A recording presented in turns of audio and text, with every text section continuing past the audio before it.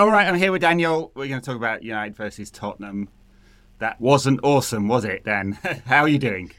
It was. I am all right, thank you. Although I've just looked at myself on the screen and I'm wondering if I've got red marks on my nose because my daughter decided to what did she call it? Pimp? No, she didn't say pimp though. The inside of my glasses case. I can't remember what word she used. And so she did it with. In fact, I have it here. This is definitely not me showing off. It looks like this.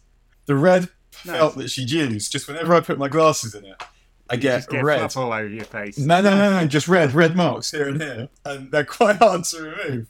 And I mean, I'm trying to wear my glasses more often because I wear lenses like for hours and hours and appear to have eyes made of leather. But it might end badly at some point when it's too late. But yeah, so I think I have red marks on my nose there and there. Well, now we're recording this in glorious 4K. Everyone will be able to pick it up. Zoom in at super high resolution. Yeah. I mean, anything that distracts from my other, from the other things that are wrong with me, I guess. So yeah, I'll accept that. Did your daughter also buy that shirt for you, Mr. Happy? This was actually bought for me by my wife. Was it ironic or? No. I guess like probably doesn't come across that well on podcasts such as this, but I guess I am one of those annoying dickheads in many ways who doesn't have moods. I'm not really into that, and so I can be nauseatingly upbeat a lot of the time. Very good. Yeah. Are you feeling nauseatingly upbeat about United's defeat at Spurs? Oh man. It's funny actually, isn't it? Like this one bothered me for a little while after the final whistle. What about you? Yeah, I mean it was, especially that second half, just shockingly bad, and reminded us of the bad times that we've seen in the last few years, I think. And for the second week in a row, Garnacho and Antony were just completely impotent and just seemed to be making bad decisions all over the pitch, which is common for Antony and less so for Garnacho, isn't it? But I think the most worrying thing, and the thing that got me pondering a lot after the game, was just how sort of insipid Mount and Casemiro were in central midfield, and just how easy it was for the mighty Basuma and Papa Matar Sarr to outmuscle them constantly. And yes. Concerning, isn't it, for £120 million worth of midfield? Yeah, it was. It was a game that we've all seen before. United play quite well at the beginning. They don't score, something goes wrong, and they panic. And make no mistake, that was panic. It wasn't a panic like Liverpool away, 7-0 was a panic, or City 6-3 was a panic.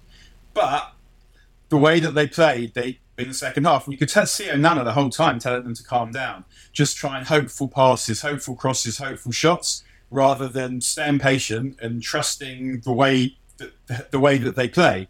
And even though the game had changed, Spurs got in amongst them more physically, United, so it was more of a contest, whereas in the first bit of the game, United dominated and Spurs had a few counters. It was a more even game. United was so fucking useless on the ball.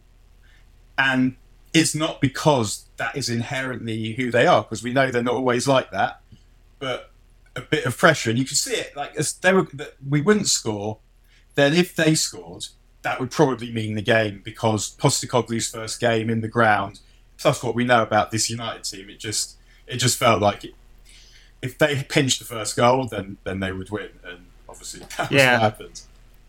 I mean, you're right about United starting the game all right. They weren't that bad for the first 25 minutes or so. Actually got some possession of the ball, and I thought that Ten Hag had made the change that we kind of assumed was necessary after the Wolves game, and Mount was positioned more sort of alongside Casemiro to give United an actual pivot in there, double pivot. And I guess the question we've discussed loads, isn't it? What is Mount's role in the team? And if he's going to play that 8, he has to give Casemiro some support, because he can't do it all alone. And it makes him look his age when he's forced to do it all alone. But then in the second half, as United pushed, Casemiro was all alone in midfield again. So it's really troubling, and I don't know how United fix this in how the squad looks, because suddenly I'm missing Fred, who would have given United a bit of energy in there. Steady on.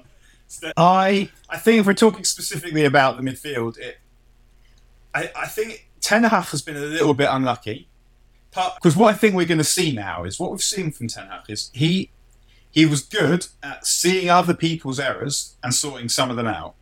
Can he see his own? And is he going to be ruthless with himself? Because I think that's what's going to need to happen.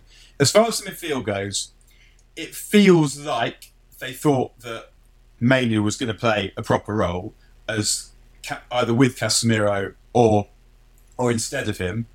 And so ridiculously, two players who basically haven't played for United getting injured, Højlund, two very young players, and Mainu, have made a massive issue at United now, both in the midfield and up front, because the same things that were wrong with this team last season are wrong with it now. So the way that he can fix the midfield, I guess, is if Mainu, if he sees Mainu as a player who plays as what we have to call a number 6 now, and I sort of just don't like myself for saying it every time I say it, and at the same time, language moves on. Why would I not just say it? And do I know more about football than the Dutch people that came up with this? No. Anyway, so if Mainu's going to be a number 6, I guess he sees him. I mean, he's desperate for his Frankie, isn't he?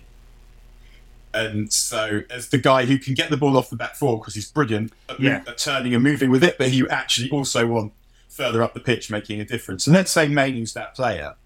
That would explain why we don't seem to be going to out-sign Amrabat, because then you've got two players for that position. And what I said about the ridiculousness of being in a position where you have come to rely on Mainu already before he's even played is also, it means that you can't buy someone really to go in front of him.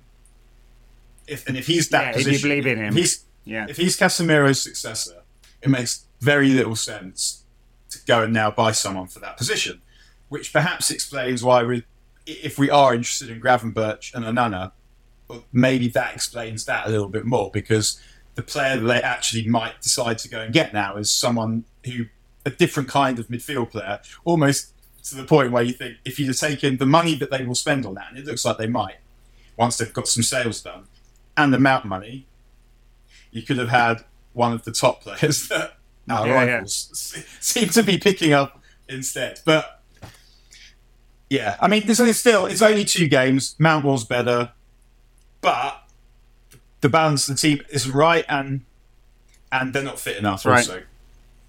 It's so odd. This don't seem quite sharp, given that there were 8 pre-season games, and it's beginning to look a little bit like mismanagement of the pre-season by giving them all 45 minutes all the time and just constantly rotating through those games. And the other thing that feels really odd, and it's just so obvious, isn't it? It's Marcus Rashford up front as a number 9 on his own. He doesn't seem to be comfortable with it, and he's also not in a position where he saved us during shit performances so many times last season. Yeah, well, it does. And did United not look a little better with Sancho again when he came on? It feels like a live option. I thought that he would play Sancho through the middle in this one to get Rashford out to the left, and just because Garnacho's quite easily dropped and hadn't played well in the previous game, and then you'd have him to come on. All those reasons. I would have played Sancho. But then every time I say stuff like that, I feel, am I really going to let this happen again? Where Sancho, I can't rely on Sancho at any point. So saying that I would play him in any game doesn't make me feel like I've said something particularly sensible, because we've all been saying it at points, because this is what happens when the team aren't good enough. You cycle through the players, persuading so one gets in the team and they have a run and it doesn't work, or then you think, well, let's try this one, because you have a lot of players who are not that dissimilar in quality, I guess, and none of them have quite shown themselves to be good enough. And the thing about one of the reasons we needed Højlund so badly, or a striker who's going to score goals so badly, I should say, is because you can't expect Rashford to have the same season that he had last season again. You hope that he might, but I don't yet believe in his ability to produce at that level consistently. Yeah, well, and given the best chance of doing it, which is with the ball in front of him, not coming back into midfield with his back to goal and trying to hold and turn. I think he should be able to play that position, though. Yeah, sure. Before we agree, I don't know if it's Before we agree that he is better off the left, I still think he should be able to play centre forward better than he's been playing it in the last couple of games.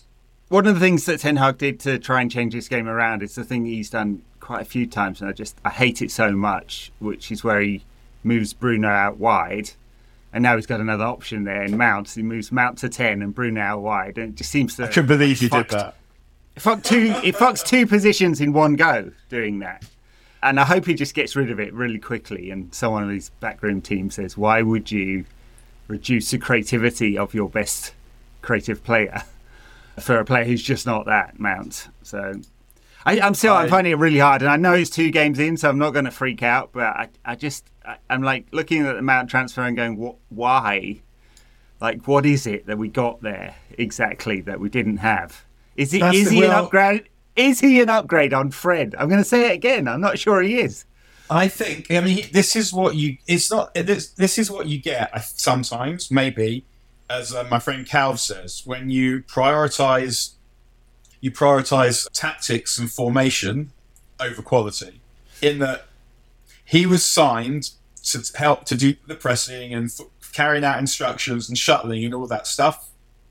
But bottom line, and we said this at the time, we're going to keep saying it until he proves it otherwise, that he's not physical enough or quite good enough to take this team up a level and to the level that they need to be at to compete with the best. Because nothing that we've seen so far, if you want to win all the games, you need to have more strength. You need to be physically bigger than a lot of your opponents. United are not, and it makes a difference. And we're seeing it.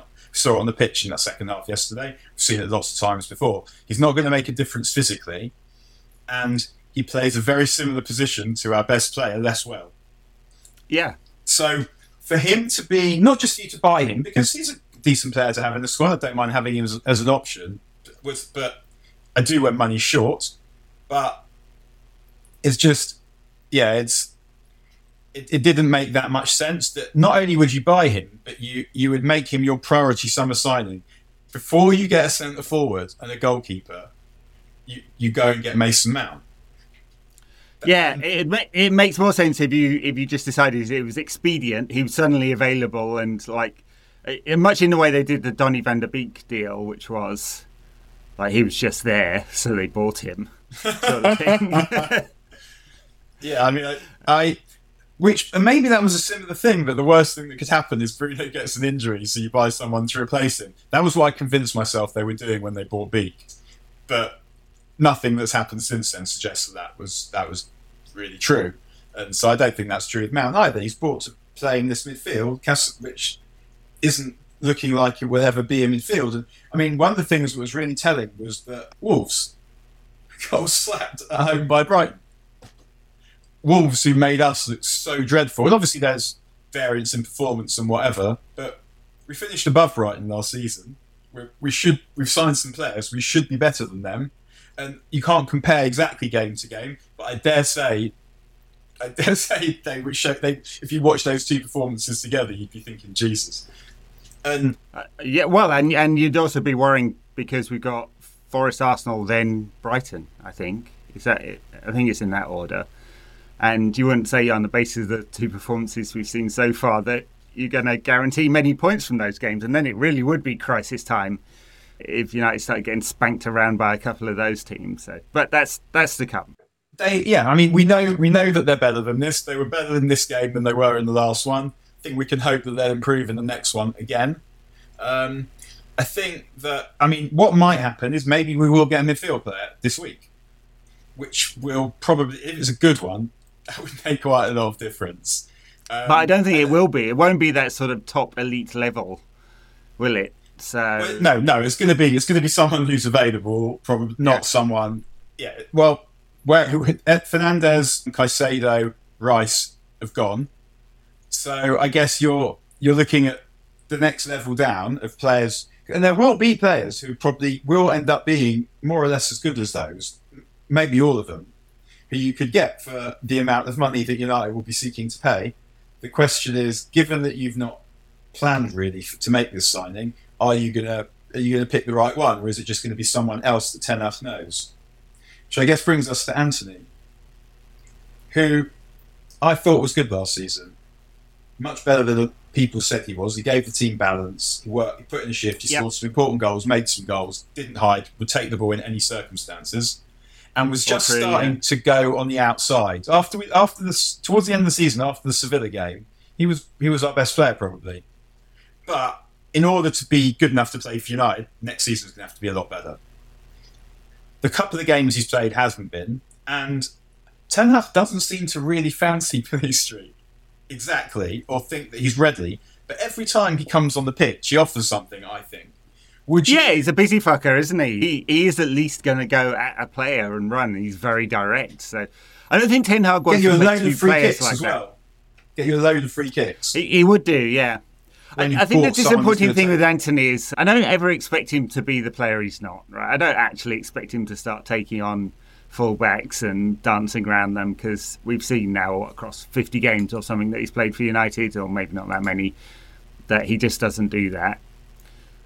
So I don't expect him to become that player. And I think Ten Hag likes one controlling player and one direct player on either side of the pitch, and that's all fine. I think it's just, if you're going to be that player who's the controlling player who gets the ball and carries it well and makes the right pass, make the right fucking pass, because he doesn't do that. Or at least hasn't done that in the last 2 games. Sorry, I should say. He's not had a great start to the season. No, and his output does need to improve. So for sure, yeah. And I would be thinking, I mean, I don't know. You always feel a bit silly when I say this stuff because it's only 2 games. But I'd be wondering whether I should start Pellistri against Forest. Just also to make a point that there is an alternative to you. I guess Ten Hag thought he was going to have Mason Greenwood pushing Anthony for this spot. Yeah. I hate to say it, but here we are. Samuel Luckhurst wrote this piece for the MEN saying it was poor planning not having players available. I'm like, well, no, they had a plan. It was a fucking shit one, but they had one. Yes.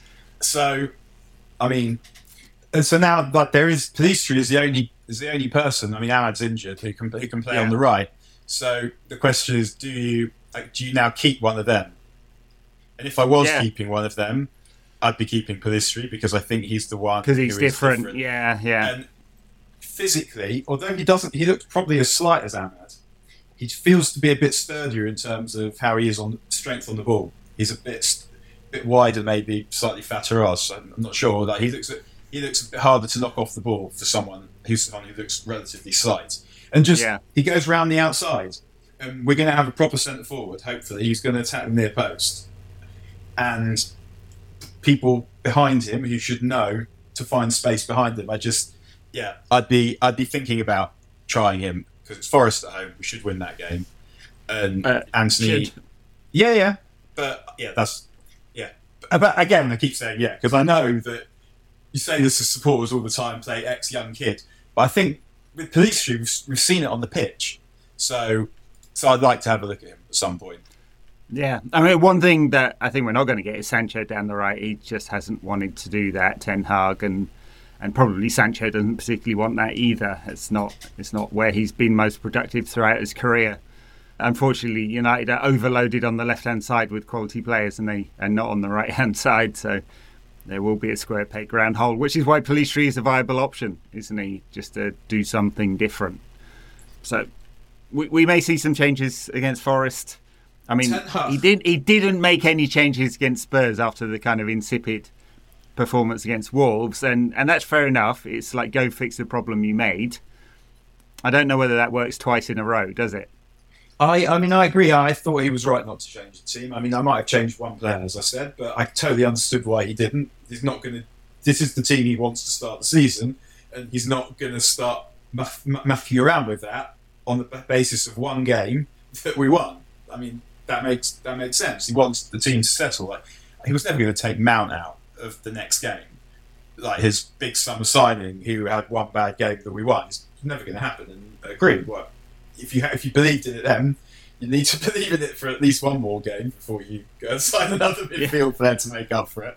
But I tell you what, though, felt like he looked bit pissed off at the end of that one. Like, he ended up looking like a bit like He was not. The team made him look a bit silly. I think he felt when he was giving the interview. Sky started asking proper questions of managers. I'm not sure who's doing them, but the quality of question that they're getting managers to answer in specificity before and after games is much better this season. I mean, maybe it's been better for a while, but I've noticed it watching this weekend that Ten Hag was actually made to answer some questions that were sort of critical of him about the balance in midfield, where it's not possible for him to get out of it.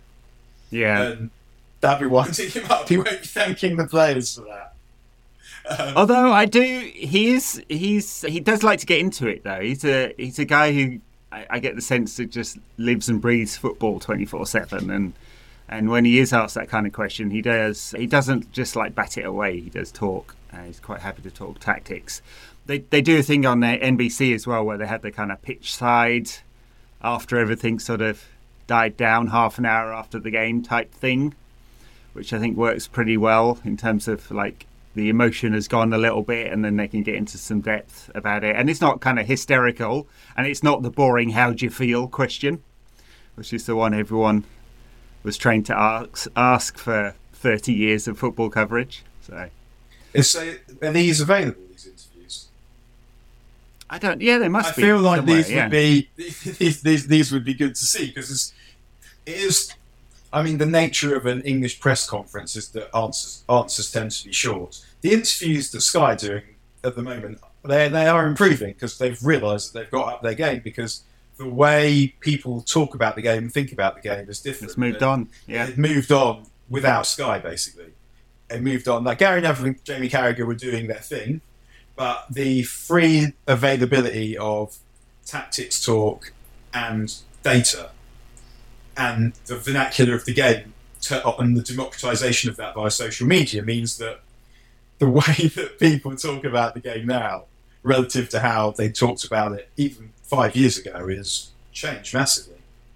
Yeah, and managers talk about it more openly. I mean, Serena Wiegmann after the Women's World Cup final used the word press about 57 times in her few answers, which is like I think gave away exactly where it went wrong for England at both sides of the pitch. But so managers will engage with that kind of language as well in a way they didn't, or maybe it's the questions are better and being asked that way. But I do agree. I mean, we have so much access to data and like analysis now that the casual fan has changed, and I see less sort of making fun of the kind of stats nerds type talk. Although I'm sure Sean Dyche will pull out an interview at some point in the season in which he rubbishes all of that. But he'll have guys. Of course, he'll have a whole team. Everyone, and it's football's becoming. Is football becoming increasingly systemised because of the data? Do you think specifically because of the data? Yeah, well, I think the data is a big indicator, and they have the training data, and now they're throwing up the drones, aren't they, to be able to watch training, and not in a kind of spy sense. They're filming themselves from above in order to look at shape. So I think the data sources are many. There are now sort of new AI tools coming on board, which means that you don't have to have people. I mean, there's still actually most of the data sources are people clicking, pass forward, pass sideways, completed, not completed on buttons, but increasingly it's automated. So yeah, this is giving loads of new tools to coaching teams at all kinds of levels. So I do think that's part of it. I mean, and then the other part, the systemization part, is that academies are pretty identical now because of the elite player performance plan. So everybody is producing the same sort of players, which may or may not be helping the game, I think. So we see a reduction in some kinds of players, but they're doing that across the men's and women's game. The thing of football, because it's always kind of resisted the really key piece of data, football sort of doesn't give up, because in individual sports, the numbers are there. So Moneyball was not had to be thought of, but like in terms of working it, well, it's just there because it's just you. It's an individual sport. It's a team sport played by individual battles, but football is how you fit into the whole.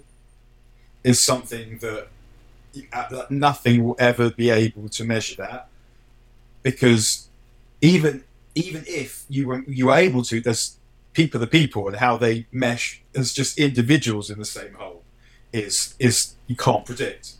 And that's right. So what do the numbers show you? The data will show you like all the actions. So when you've got the ball and when you've not got the ball. So was it a defensive action? Was it a pass forward? Was it a shot? Was it completed? Was it not completed? So on, right? All the actions. And they don't show you the thing which is the thing that the coaches spend all their time talking about, which is where you should be on the pitch in any particular phase of play in relation to the rest of your teammates. So there's 10 other moving parts in which you've got to fit at any stage of play. And some coaches are insanely nerdy. Rafa Benitez famously nerdy about this one. You had to be exactly 3.49 meters from this player when the throw-in was on the left side. And they split the field up into however many zones in order to do that. So it's, and all of this is available because all these coaching courses are out there and they're downloadable online if you really care about it as well. So the average punter can go off and learn all this stuff if they want.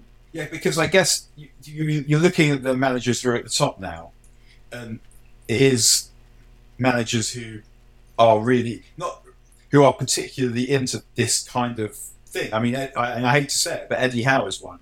It's not the only one. The only one with like that kind of charisma, like is Klopp amongst the ones that have been succeeding. It's Arteta, and everyone will have something. Obviously, Arteta, Guardiola, I guess, has that kind of mad genius thing going on. Arteta and Eddie Howe are doing brilliant jobs in a way that are sort of my traditional understanding of how leadership works means that you need to have more than they seem to have. Yeah. They're technocrats. They feel like technocrats, the both of them. And so does Ten Hag, doesn't he? So I guess maybe the reason they can get over the lack of charisma is just that the players need them more than they need the players at this point. Yeah. So Arteta's brought all the players at Arsenal now, either Arteta's pretty much either brought them through or bought them.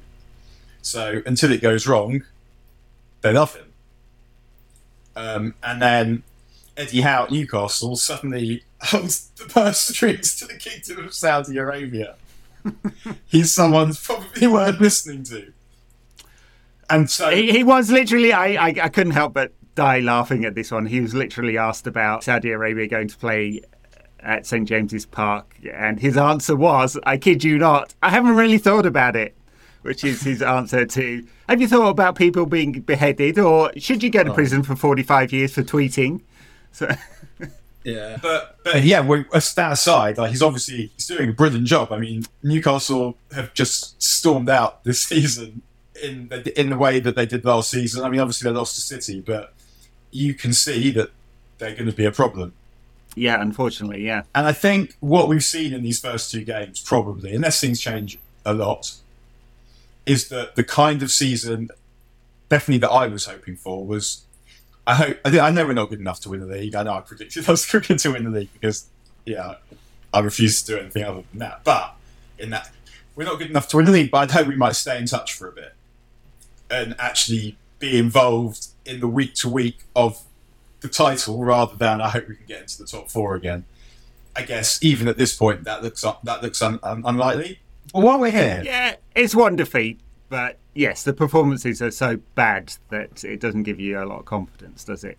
It's not. I think things will improve. It's just how quickly they can be improved. By the time Hoyland's settled and by the time Mainu's back, if that's what it's going to take, if that's the manager's plan for what it's going to take, we're not going to be we're going to be too far off the teams that are top. It's going to be a month, 6 weeks from now. Yeah. So the interesting stuff will be around us. Like, I mean, Chelsea lost today at West Ham. Well done, Moisey, with 10 men. So how they managed to mesh. What happens with Liverpool? Chelsea are going to struggle to score goals. It's still. I mean, I do like to look at Nicholas Jackson, but they managed to smother him in the end, didn't they? I had a terrible day today where I felt like I was saying and thinking the same things as Jamie Redknapp in exactly the same lingo. Like, I think I said in my did the blog, and I think I said that Nicholas Jackson wasn't the killer. And you're a top pundit. And then Jamie Redknapp said it, and then I was right. I definitely wrote that a serious centre forward is not there. Enzo Fernandez balls up that penalty. And then Jamie Redknapp was saying it, and I was just thinking, I don't know. Yeah. You've reached a certain age, Daniel, you've become Redknapp. Yeah. And then what happens with Spurs? I mean, obviously there was a sort of emotion of like first home game under Ange and all of that. And that may well have made a difference because the atmosphere was sort of bigger than I think is normally the case at whatever they call the stadium. But, I mean, he's the one, isn't he, amongst the leading teams that is not the technocrat and is a sort of personality and more like the archetypal sort of leader. But he's not a bastard leader. He just seems like a nice bloke. I think I said it on the last pod. I'd quite like to have a pint with him, which is not what I'd say about most of the managers. I said to a mate ages ago when he was at Celtic, it won't be him as the next United manager because he won't have done enough. But at some point, he has the personality and the integrity that you would like, I think. But and he's the most figure similar to Klopp. But I'm sure he does plenty. He's not just vibes. I'm sure he does plenty of this is how you play. But more or less, you do play like this in every situation. It feels like that, and that's quite Klopp-like as well, I think. By the way, did you think United should have had 2 penalties? This isn't why we lost, obviously. We lost because we... No, it's not why we lost, but it doesn't half worry. I mean, I tweet stuff out like this, and then I'm like, I double-check myself because I'm like, I sound like a red-tinted idiot.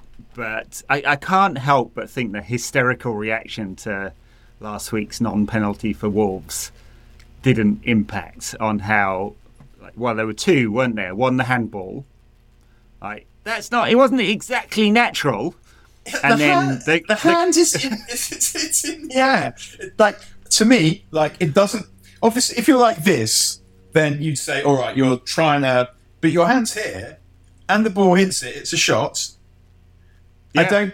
So obviously, it depends how you define. But according to the things that generally categorise what is a penalty, hand in an unnatural position, and it's up, not down. It's not even here. It's here. Yeah, I mean, I know it didn't move towards the ball, which is the one thing because the penalty that was given in the World Cup final today, where you needed a snickometer, didn't you, to work out whether it actually brushed her fingers or not. But what if he was slow to move? Yeah, well, what if the shot was away from Garnacho got the shot away too quickly for him to move? That's not a good standard. I know. And he blocked a goal bad shot as well, which is, and then the other one was Palestri's heels getting clipped, and like whether that was accidental or not. What? Yeah, I mean... And there was contact, right? Yeah, so the first one, that is ultimately a matter of judgment.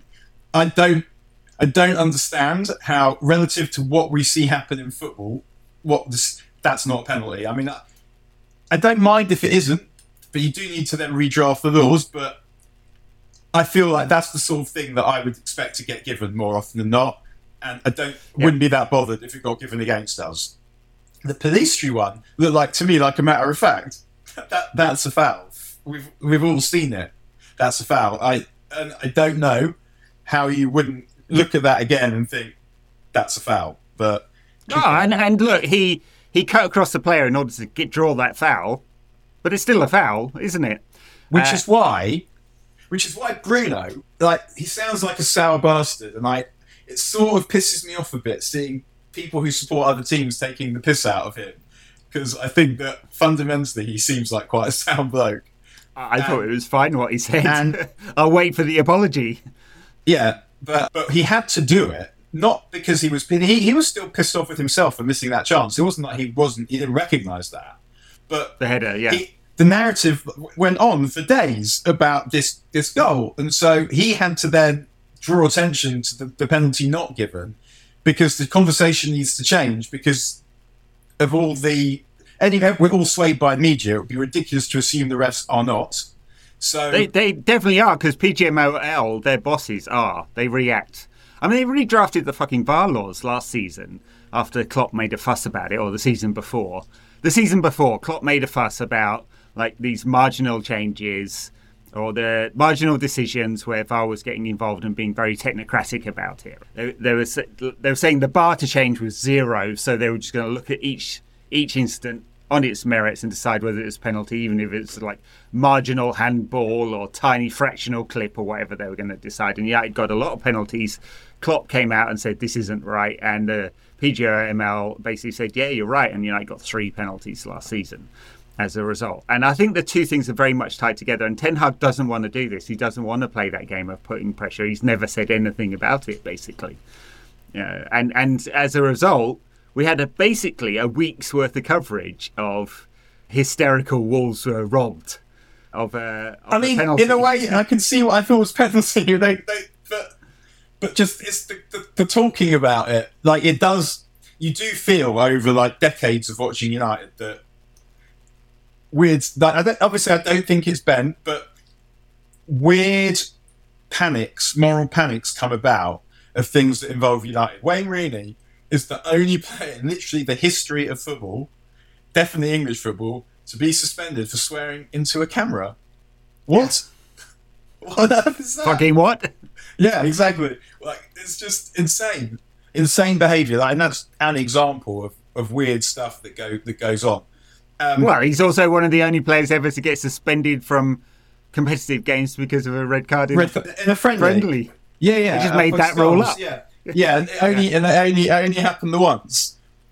So there's massive pressure on these referees, which is why, much as I love dissent in all its forms, I do have to like get behind the new laws that are booking players for that, because having spent a bit of time talking to some grassroots refs, this was something that I knew, obviously.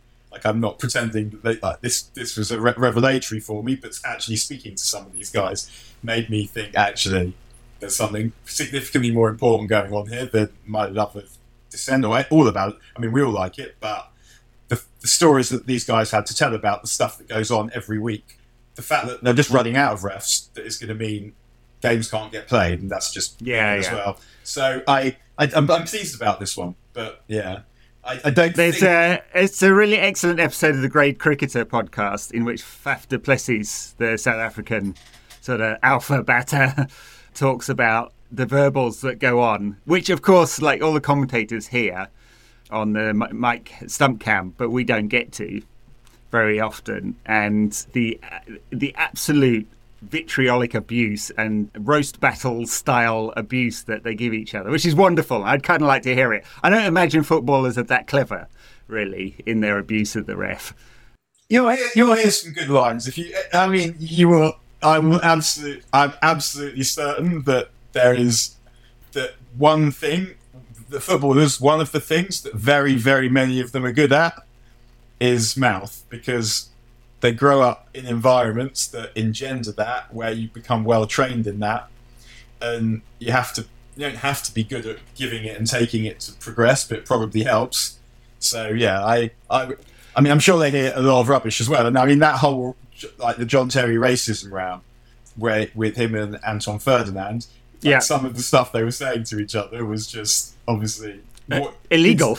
Yes. No, but like aside from the racism, yeah. It didn't stand up well in aspects of these guys that have actually got any chat whatsoever. But yeah, I'm sure that these guys give each other all manner of shit, and they get good at giving it. So yeah, I would love to have a button where I could have the mic, the ref cam, or the ref mic. Unfortunately, we'll never get that because, of course, that would be out in the public domain, and we'd realise how foul-mouthed most of it is. Well, they mic'd up the ref when Arsenal played at Millwall. It's on YouTube. It's brilliant. And Tony Adams was furious that like the players didn't know. I don't think the Arsenal players that happened. And obviously he was doing most of the talking to the referee. It's on YouTube. It's very good. But I mean, it's one of those things where as long as the interaction with players and refs is amusing, you sort of don't mind it that much, but the problem is the real world consequences where other people are unable to therefore control their behaviour when it comes to the ways they treat refs, when ultimately in the Premier League refs are safe. Like, well, not that because there's security. Whereas outside of that, on the Sunday leagues, referees are not safe and all. No, it's very true. They're not. Yeah, and there was good. I think it was on the on the Price of Football podcast where there's an association of refs of lower leagues where they had an interview with one of the guys there, and it's when you say not safe, literally not safe. Refs getting attacked. Yeah. But then, it's very easy for us to sit here and moralise. If you're like next to Mike Dean at some point, I mean, obviously he's retired, but whoever it might be, I feel sure that I would struggle to contain my enthusiasm at certain points if I was playing professional football and I was encountering these referees. All right, so United have got... We don't have a midweek game, right? Forest is on next Saturday or next Sunday. Yeah, that's right. One of the two. Yeah, he's got a week then in order Saturday. He's got a week to go fix it. And I suspect it's got to be some changes. I don't think we're going to see Højlund back, although he is training. We've seen pictures of him actually having contact, so on the grass, he can't be far away. On the touching grass, is he? On the grass, yeah. I think he's got to get Rashford over to the left. He's got to, yeah. Even if that means putting Sancho down the middle or Martial down the middle. Maybe this will be Martial's season. I mean, I can't bear to see him. I absolutely, I don't want to see him and I think Ten Hag sees this as well. He didn't bring McTee on yesterday, and the reason I think he didn't bring McTee on is partly because he wants to send a message to the board that I'm not using this guy really. Although he had used him in the previous game, but also he's trying to move forward, and McTee is not really part of United moving forward, and he's trying to pursue a different way. And so I don't know. Maybe he would come in, but I think Forest at home, I think he might give it another. If United play a first half against Forest like they played the first half against Tottenham, you would think that they would win that game. Yeah. So I don't. I'm sure he's got to give Mount more time. He's got to. That's like 2 games is not enough for him and Casemiro to form the right partnership. And there were hints against Spurs that Mount is picking at that sort of double, like rather than being a double 8, he's somewhere between the two of them, which is the role he's got to play in order for United to be a functional team in midfield. So there were signs there. Yeah, I mean, also.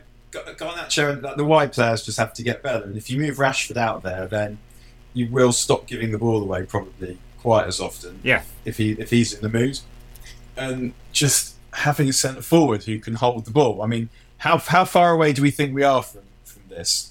Oh, I mean, it looks like it's the Arsenal game. So 3rd of September is the one they're targeting for Højlund to return. I hope.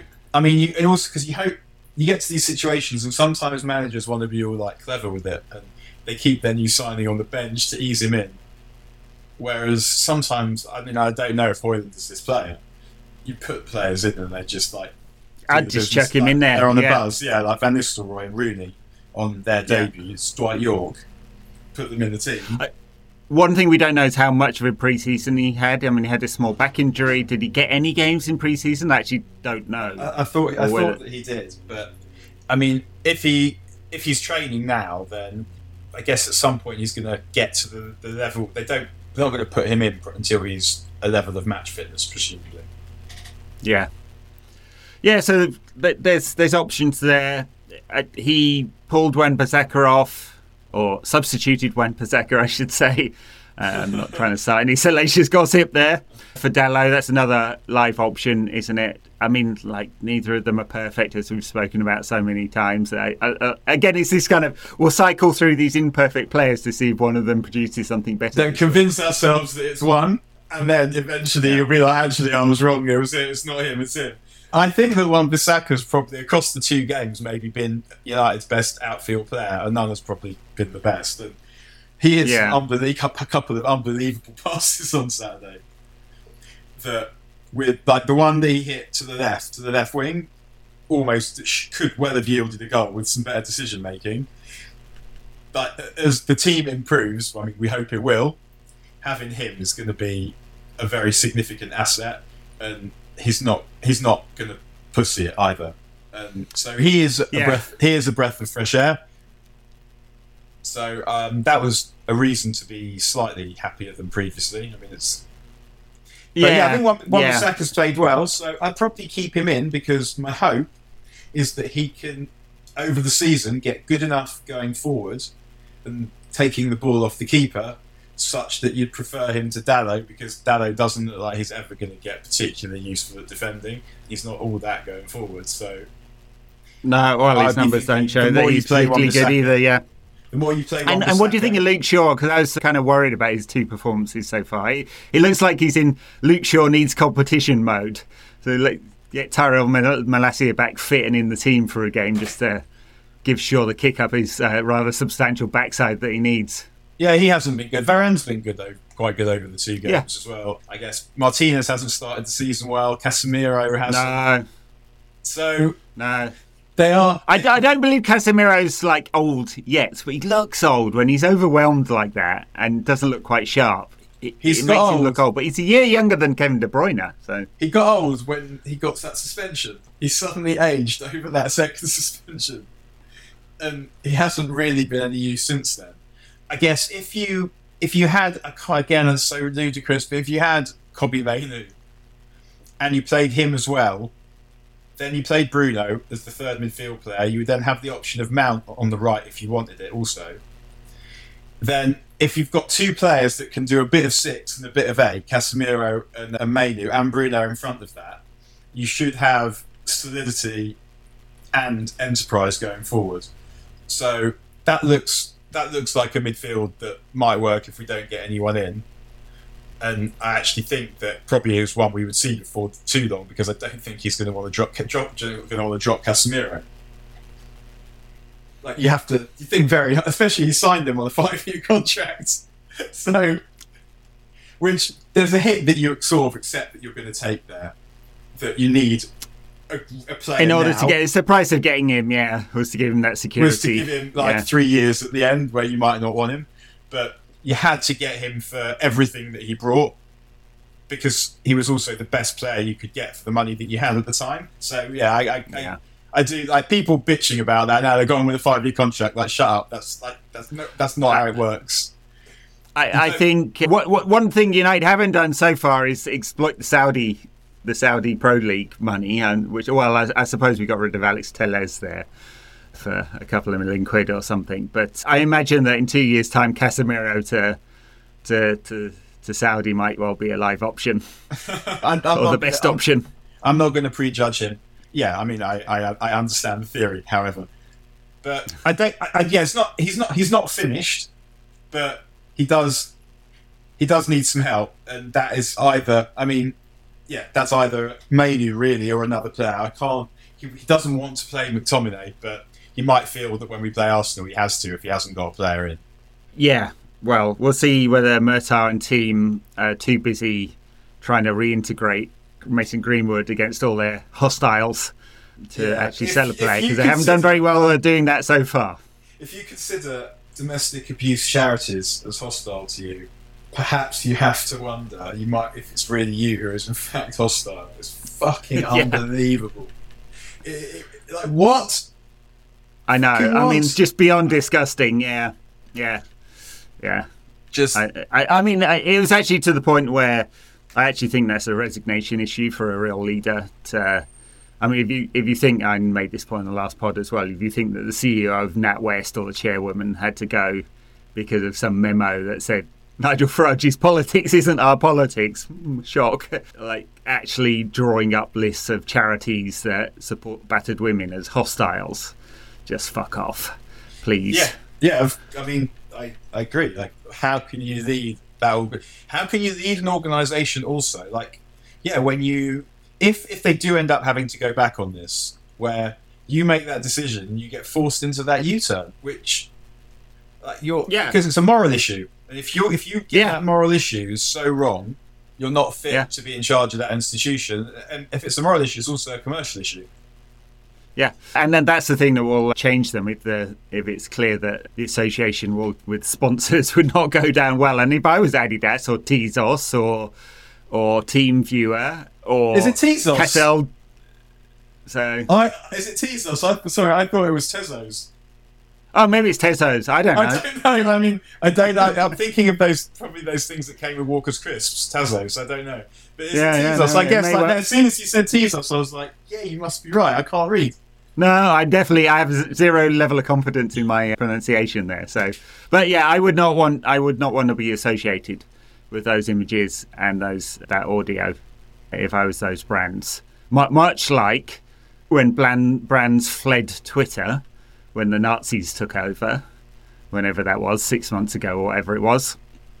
It may be harder for some of these brands to opt out because they have contracts with United, but I'd certainly be having a conversation, and that is the thing that will move. Because if they're thinking, well, we've got £100 million asset here at current market rates, they don't have that asset if he is toxic. It's sunk. And United, they're no really. So paying up his contract is £8 million. It's nothing in the grand scheme of things. And it doesn't. Sorry, I didn't mean to interrupt there, but it felt like it's not even a commercial issue. It's a football issue. It's the manager. Here's the manager. The manager wants him. It's like we can blame the dickheads that let him, but the manager ultimately is the guy that said yes. If he said no, he'd be gone. And 100%, of course, and that makes it really like it's rude. Even though it's a moral issue, it's a football issue. It's not. The commercial is this other thing because Ten Hag's thinking that. I guess they're sort of thinking, well, if we get him back, we'll be better at football, and that will improve the commercials. But I mean, it's a bizarre amount of faith to put in someone who hasn't played in so long, who hasn't, when he did play, although a brilliant player, showed any kind of inclination to put in the kinds of shifts that you want a player to have. Maybe were he to come back, I'm not talking about this. I'm not talking about Mason Greenwood as a United player. Fuck that. No. Yeah. Well, I suspect we'll get some movement on that this week. I'd be shocked if we don't, and I think it will be a U-turn. But that doesn't show any kind of leadership on behalf of United at all. Quite the opposite, as you make out. I think they'll U-turn because they'll have got a lot of pressure because they'll have tested the waters. They have all their social media sentiment trackers, and that is the thing that matters even more than, say, print these days for them. And just show how craven they are, that this was never a moral issue. They never thought once. I mean, if you read that statement, still, again, one of the worst statements I've ever seen, ever, from a corporation. That cobbled that together in some disgusting. I mean, they'd have come up with something better if they'd said, "Hey, ChatGPT, how can we get away with bringing a rapist back into the team?" They'd have got a better answer than that. It was horrendous leadership from United all round. Yeah. What a way to end the pod. Oh. All right, Mr. Happy. For backers, patreon.com/NQAT pod. We're going to talk about the Women's World Cup final, which for me was 3 a.m. Which was good stuff. Enjoyed that. And everyone else, thank you very much. We'll speak to you next time. Please.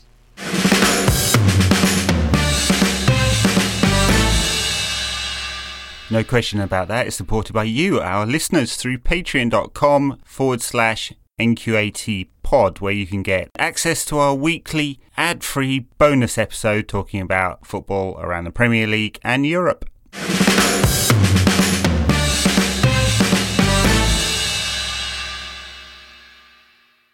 All right, backers, thanks very much for your support. We're going to talk about the Women's World Cup final, which was Spain 1, England 0 in the end. The wait goes on, Daniel, for a major international England's team to win a World Cup. So I was chatting to my dad, who lives in Australia, and I was saying, it may be too late. It's getting too late. We're running out of time. Quickly. Like, how are the futsal team doing these days? Yeah, it was disappointing. Yeah, it was. I mean, it looked like so many games involving England and Spain, or English and Spanish opposition, really, where Spain just knew a little bit too much for England. Their angles were a bit too good, their touches and their movement. England obviously were missing some massive players.